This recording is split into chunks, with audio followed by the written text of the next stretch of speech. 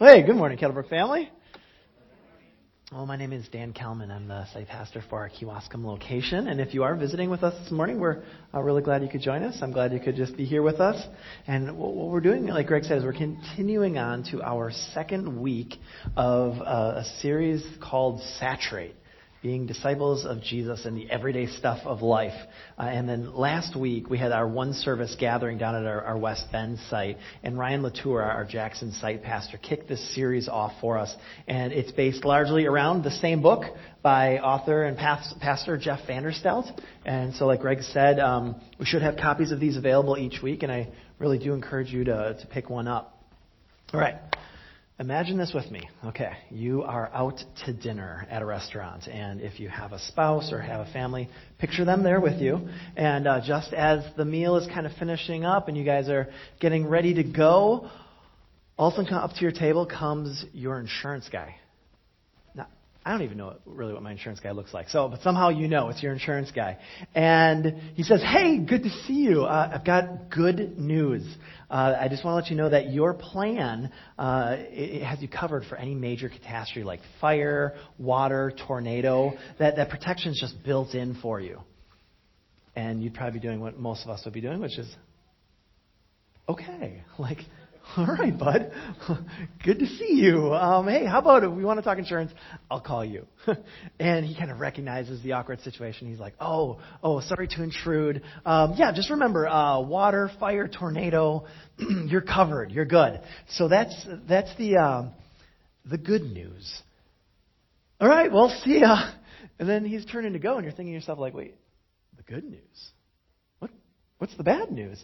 And he turns back, he's like, oh, right. Well, while you were at dinner, there was a tornado, and it ripped through half of your house, which then caused your water pipes to burst, and then that sparked your electrical, and that burned down the other half of your house. Oh, see, sometimes for the good news to be seen as good news, we need to know the bad news, even when it seems inconvenient. But here's the thing. I'm not sure that we always understand the gospel as being good news. And part of that is because I don't think we always fully understand the bad news. But the bad news, really for us to understand that and understand the good news, in my life and in yours, we really need to understand what that bad news is. We need to understand the depth of what that bad news is. And that bad news is sin. And this morning we're looking at gospel power, and specifically being a people saturated with the power of Jesus in regard to sin. Sin is very real, and it's powerful, and it affects our past, present, and future. It can affect the way we live. It can affect the way we live because of things that may have happened or things that may have been done to us in the past. It can affect the way we live because of things that are going on right now. And it can affect the way we live because of things that may or may not happen one day. And our sin and the sins of others, and maybe that others have done to us, can leave us with guilt, shame, fear, feelings of accusation, anxiety, hopelessness. Sin can leave us anchored to our past, burdened to our present, or afraid of our future. And that's the bad news. But the good news is that we can be saved from sin. The good news is that in Jesus Christ, we have been saved from the penalty of sin. We are being saved from the power of sin. And we will be saved from the presence of sin. And let me say that again. The good news is that in Jesus Christ, we have been saved from the penalty of sin. We are being saved from the power of sin, and we will be saved from the presence of sin, past, present, and future, both from our sin and sin that's been done to us. God has power and victory over it all. And He wants us to live in the freedom provided for us through His power, displayed through the death and resurrection of Jesus Christ. And in Romans, Paul says, the gospel is the power of God for salvation for all who believe. And it comes through faith, from faith, for faith, and by faith. It's faith in God throughout. And Jeff Vanderstelt, whose book that we're basing this series on, puts it this way.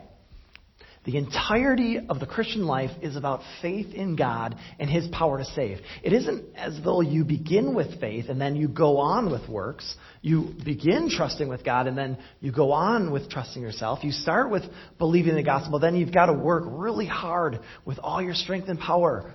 No, it starts with faith in God to save. It's filled with faith in God to save, and it ends with faith in God to save. And I think we see this clearly displayed for us throughout the book of Colossians. And so if you have a Bible with you, I'd love for you to pull it out and to follow along with me. We're not going to have any scripture on the screen. I'd love for you actually to crack that Bible open and dig through it with me. If you'd like one, I think Michelle's going to grab some extras. It looks like probably the ones we stuck out. And so if you want one, just wave at Michelle or Bill when she comes back. But Colossians 1, and Colossians is a little letter in the New Testament, and it's tucked between Philippians and 1 Thessalonians. And that is on page 833 in the red Bibles, if you have one of those. This morning what we're going to do is we're going to look at several passages of Scripture that Paul writes to the Colossian church about what it looks like to be a people saturated with the power of Jesus and who are being saved from the penalty, power, and presence of sin. Before we jump in, actually I'd like to pray together, so please pray with me. Father, I thank you for your word. I thank you for your word, which displays your glory. It displays your truth. It displays your power. It reminds us and it points us to who you are.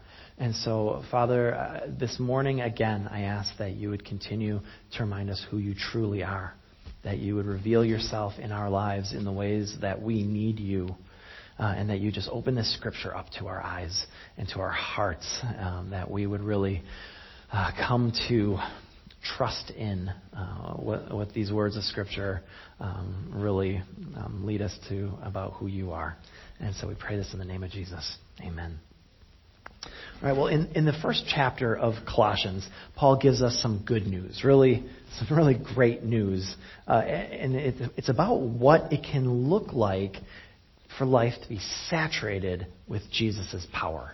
And Paul says that he's heard of the Colossians' great faith, that he keeps praying for them to be filled with the knowledge of God's will and through all spiritual wisdom and understanding. And the cool part is why he's been praying this for them. And he goes on to give them this vision of what a life saturated with the power of Jesus can look like. So let's look at Colossians 1, starting with verse 10.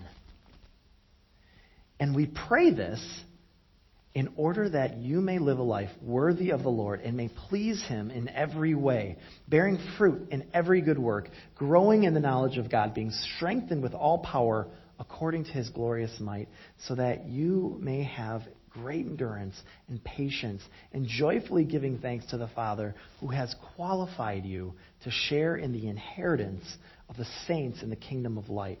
For He has rescued us from the dominion of darkness and brought us into the kingdom of the Son He loves, in whom we have redemption, the forgiveness of sins.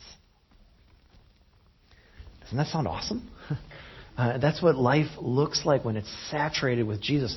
Bearing fruit, growing in the knowledge of God, having great endurance, patience, joy, and redemption comes through the power of God's glorious might. And Paul shows us that we have been saved, we are being saved, and that we will be saved. So if you look at verse 12, it says, He has qualified us. And then in verse 13, that He has rescued us. That's past tense. And then verses 11 and 12 say, bearing, growing, and being. That's the present. And then again in verse 12, it says about the inheritance in the kingdom of light. And that's the future. I think actually it helps if we lay it out like this here. We have the past where we have been saved from the penalty of sin. The present, we are being saved from the power of sin. And then the future, we will be saved from the presence of sin.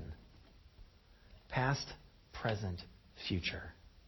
In Jesus Christ, we have been saved from the penalty of sin. We are being saved from the power of sin. And we will be saved from the presence of sin. And that is good news.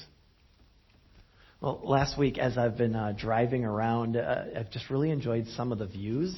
You know, when it gets so cold like this with the trees and the lakes, it just gets really pretty outside.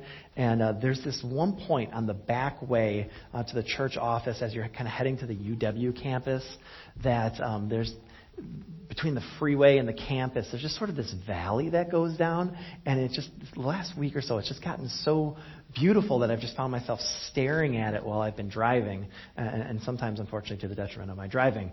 And so I don't know about the cars that you've owned, but every car I've ever owned always seems to have had a pull to it.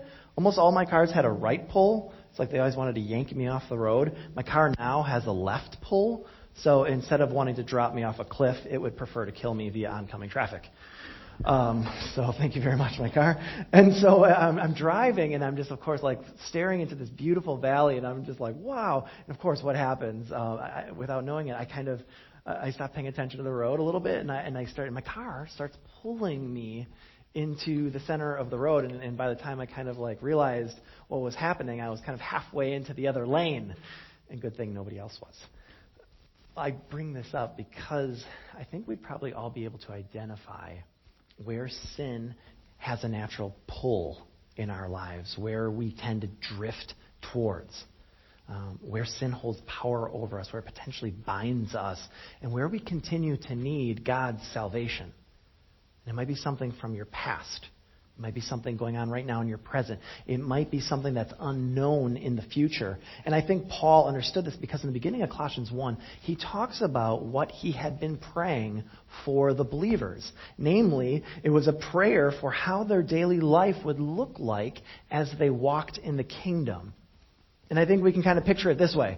We've got a guy, he's kind of walking the kingdom life, but what can happen is that the penalty of sin from our past, the power of sin then from our present, and then the presence of sin in the future can bind us.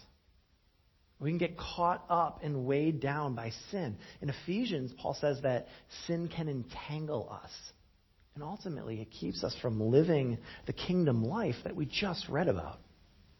When we're not submitting our lives to Jesus Christ and believing in His salvation, we can drift. And like my car, and I think we can pull often into one of these areas that still weighs us down or holds us back, steals our joy, robs us, and it causes us fear or has power over us, where we continue to need God's salvation. And of course, the good news, though, is that in Jesus Christ, we have been saved from the penalty of sin. We are being saved from the power of sin, and we will be saved from the presence of sin, past, present, and future. And the sin from our past is really the first thing I think that needs to be addressed. And so let's take a look together at Colossians 1, 21 through 22. Colossians 1, 21 through 22. Once you were alienated from God and were enemies in your minds because of your evil behavior, but now He has reconciled you by Christ's physical body through death to present you holy in His sight, without blemish and free from accusation. Once you were alienated, you were enemies. That's past tense. But then it says, but now. But now you've reconciled yourself. And now you've earned God's favor. Now you've earned holiness. No. But now He has reconciled you. And He did it through the physical death of Jesus Christ, the only one who was perfect, who died for you, so you and I could be made holy in God's sight, without blemish or accusation. A couple of days ago, I had one of those overly quiet child moments, where you just kind of know that your kid is up to something because they're a little too quiet.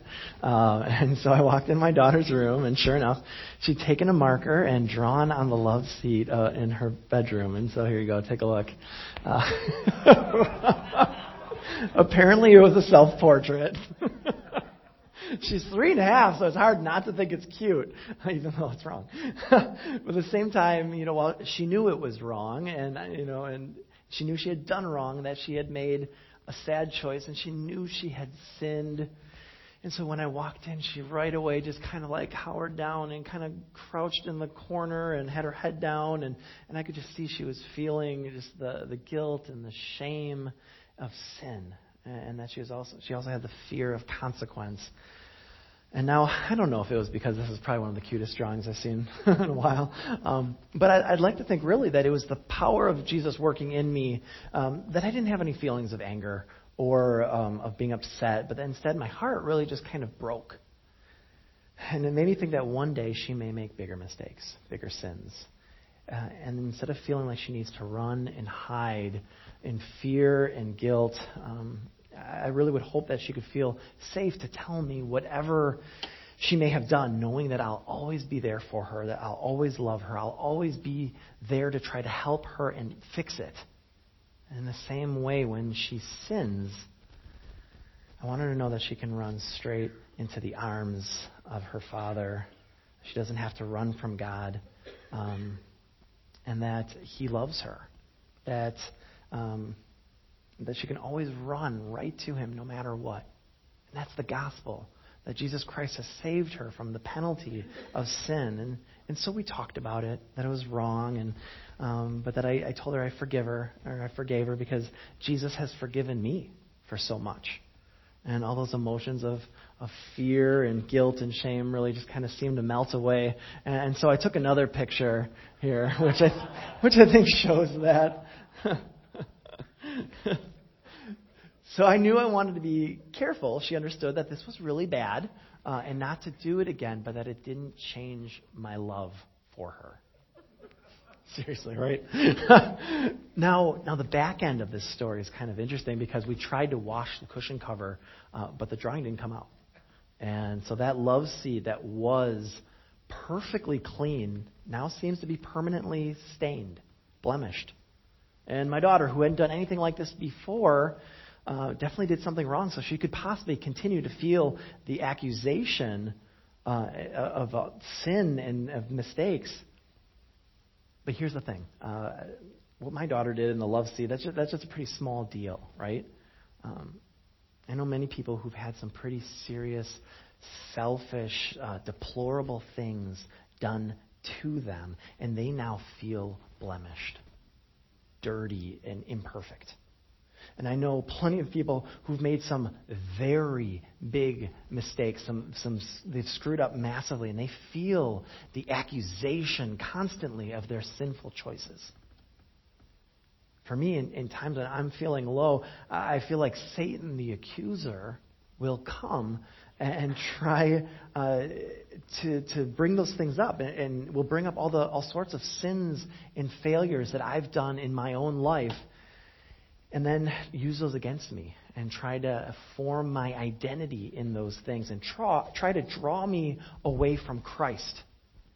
And others who I know who've had great sin done to them, they feel like Satan comes in and he tries to point out those blemishes and those imperfections caused by that sin and try to form their identity in those things and try to draw them away from Christ.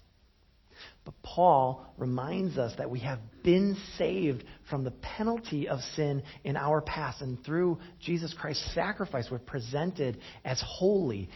And don't miss this. Without blemish and free from accusation. We're presented before God without blemish and free from accusation.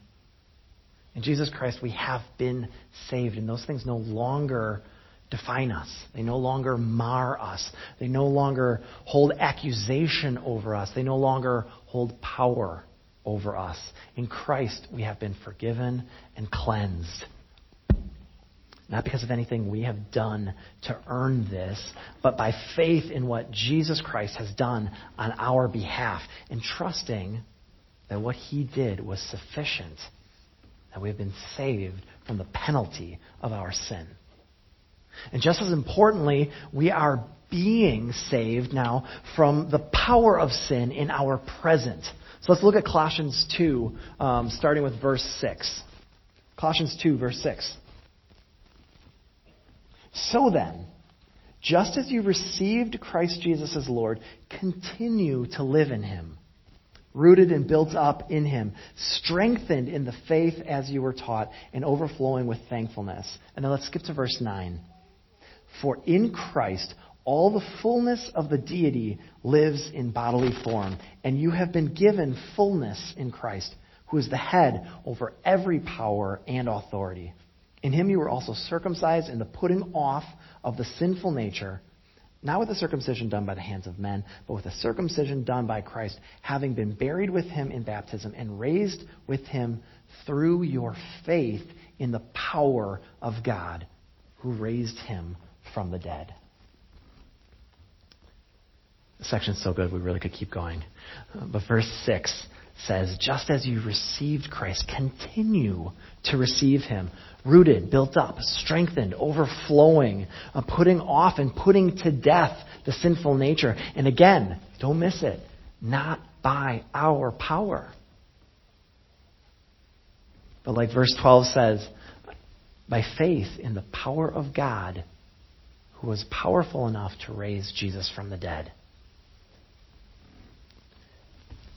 Do you think that your sin is more powerful than God's strength? It's a tough question, right?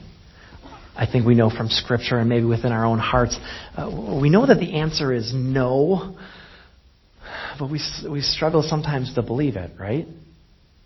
I feel it. I feel it every day, that like the drift in my car. It's funny because in the book, Jeff had pretty much the same experience I did. We both have punched doors. Very solid doors. And unfortunately, I can let my anger sometimes get the best of me. And one particular day, years ago, I was feeling like everything was going wrong, and the last thing in the world I needed was for the garage door to swing back and kind of hit me in the arm and cause the shop vac that I was holding to fall out and blow up on the ground with dust going everywhere, and then my hand hurt, and the door maliciously attacked me, and so I retaliated, and I just slugged it. And I've punched things before, but I definitely knew something went wrong this time. The door was a solid slab of mahogany, so it didn't go anywhere. It didn't even dent. My hand, on the other hand, did. And I was a little too prideful to go to the doctor for several days, but when I finally got an x-ray, he figured that I probably cracked my knuckle, broke it, and it was already starting to heal, so that was that. And unfortunately, not unfortunately, but necessarily there was the matter of having to confess my sin when people asked why I was not using my hand. And I just remember the boys that I was leading in the youth group looking at me and being like, seriously? You punched a door? How dumb are you?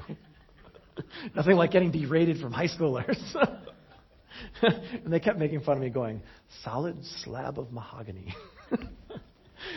And I'd love to tell you that I don't struggle with this anymore, that I've never punched anything since, but I have. A box of chairs got the Chuck Norris effect about a year ago. It's a fail. But aside from anger, there's other sin I continue to wrestle with, other sin I continue to bring before the Lord, to seek, to confess, and to repent from. And I know that there's things that we wrestle with, sometimes daily, that are bigger than just punching doors, that you may have prayed for over and over and over, things that might cause you to feel disappointed in yourself, or cause you to question your relationship with God, or even question God's love for you. But think about this. If my daughter kept drawing on furniture every single day, on which day do I stop loving her? On which day do I stop wanting the best for her? Which day do I stop being her father? Drawing on furniture isn't even that big of a deal in the scope of life. I've known parents of drug addicts who've had to let their children go and make the terrible decisions they're continuing to make. but who haven't given up on them, haven't stopped loving them, haven't stopped wanting and waiting for them to come back. And if these earthly parents can do that, how much more do you think God, our loving Heavenly Father, doesn't give up on us, doesn't stop loving us, doesn't stop wanting and drawing us back to Him? And verse 9 says that the fullness of God dwells in Christ, and the fullness of Christ has been given to us when we trust in Him. He dwells within those who believe. And it says He is the head over every power and every authority. That means within us dwells the one who has power and authority over everything, even over our sin. And in Philippians, Paul tells us to continue to work out our salvation in the present, but that it's God who works within us to do this, both to will and to work. And that means He's the one that changes both our actions and our desires. And our role is submitting our lives to Him and trusting Him to do it. And our daily, maybe sometimes hourly prayer needs to be, here's my life, Jesus. Please change me from within. Change my heart and my desires. Do your work in my life. And what we see is that He is faithful to continue to save us from the power of sin by His power, which is greater. And then lastly, in Jesus, we have been saved from the presence of sin. So let's look ahead now to Colossians 3, 1 through 4. Colossians 3, 1 through 4. Since then, you have been raised with Christ. Set your hearts on things above, where Christ is seated at the right hand of God. Set your mind on things above, not on earthly things. For you died, and your life is now hidden with Christ in God. When Christ, who is your life, appears, then you also will appear with Him in glory. It's the earthly things that distract me. It's the earthly things that cause me to drift. Whether it's placing my love in things or my security in what I have, or whether it's staying safe by not stepping out. In his book, Jeff Vanderstelt says, whatever it is we love most is the very thing we fear losing the most. It's the very thing that becomes an idol to us. You may fear losing your reputation. You may fear being embarrassed. You may fear losing your secure lifestyle or the security found in your possessions. You may fear losing the safety of your children. It might be your job or your relationships or your retirement plans. And again, in his book, Jeff Vanderstelt says, what we love most has a controlling power over us. And this is the presence of sin. A fear of what may happen. And so we're crippled, we're stuck. And we just don't move forward. In my early college days, I worked as a camp counselor. And this one week, our leaders challenged us to kind of make a list of 10 stretching, out-of-the-box, crazy type of bonding activities that we could do with the kids that week. And one of the things that my cabin came up with was to do a high dive off of the highest platform into the lake. This is the platform that was usually reserved for doing epic cannonballs. But here's the thing. I didn't even do dives off of the pier. I was deathly afraid of diving for some reason. And even though I had helped come up with this idea, I was like, what was I thinking? Like, I was just deathly afraid. And the kids were pretty scared, too. It's pretty high. And now, I wouldn't say I have a fear of heights, more of a healthy appreciation for heights. A sense of caution. And so the idea of letting your legs dangle above your body while your head plummets to the surface really kind of set off every self-preservation alarm I have. And so, of course, as the leader, I needed to be the first one to do it. So I just stood there on the platform for like about 30 seconds, just letting it all sink in. And then I was just like, all right, I'm not going to die. Let's do this. And so I went for it. And it was crazy because it was one of the craziest rushes of adrenaline and joy that came from overcoming fear that I've probably ever experienced. And it was so much fun that our whole cabin then, we just kept encouraging and cheering on each other as each next kid reached the top of the platform and then did their dive. And every kid in the cabin did it, but one. He just stood there, paralyzed. He couldn't get past his fear. A life saturated with Jesus means we need to jump, to go and do and say whatever he asks us, whenever he asks. And Colossians 3 says Jesus is seated at the right hand of God, that our lives are hidden in Christ, that he is our life. He holds our future, and we can rest secure in him. And this is what we see, is that one day when he comes again, we also will appear with him in glory, and the presence of sin on that day will be totally eradicated. We see in Colossians what it looks like to live a kingdom life saturated with the power of Jesus. And we see the good news that in Jesus Christ, we have been saved from the penalty of sin. We are being saved from the power of sin. And we will be saved from the presence of sin, past, present, and future. And the only way to see Jesus' saturation happen fully in us is if we continue to live in the salvation from the penalty, power, and presence of sin. If you feel like you're stuck in the past, feeling the weight of the penalty of sin, yours or the sin done to you by someone else, no matter what that sin was, I encourage you to seek the salvation that's found only in Jesus Christ. If you feel like you're stuck in the present, caught up in the same old junk, bound by the power of sin, I encourage you to submit to Jesus' power and his lordship, and to trust in the salvation that he wants to continue to work in and through you. And if you feel like you're deathly afraid of losing what you have, feeling anxiety about your future, feeling paralyzed to step forward in faith, I encourage you to remember that he holds your future securely in the palm of his hand in eternity, and that you will be saved from the presence of sin and fear. The bad news is that the penalty, the power, and the presence of sin can bind us and keep us from experiencing fullness in the kingdom. But the good news is that Jesus Christ, he has saved you from the penalty of sin. He is saving you from the power of sin. And he will save you from the presence of sin. And knowing, believing, trusting, and living in his salvation is the beginning of a life saturated with Jesus. Let's pray together.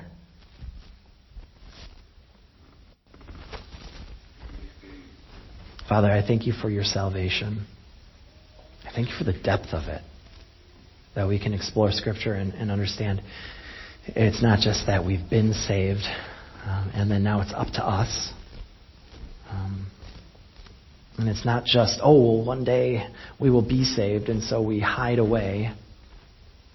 And it's also not that we've been abandoned, that you are saving us still.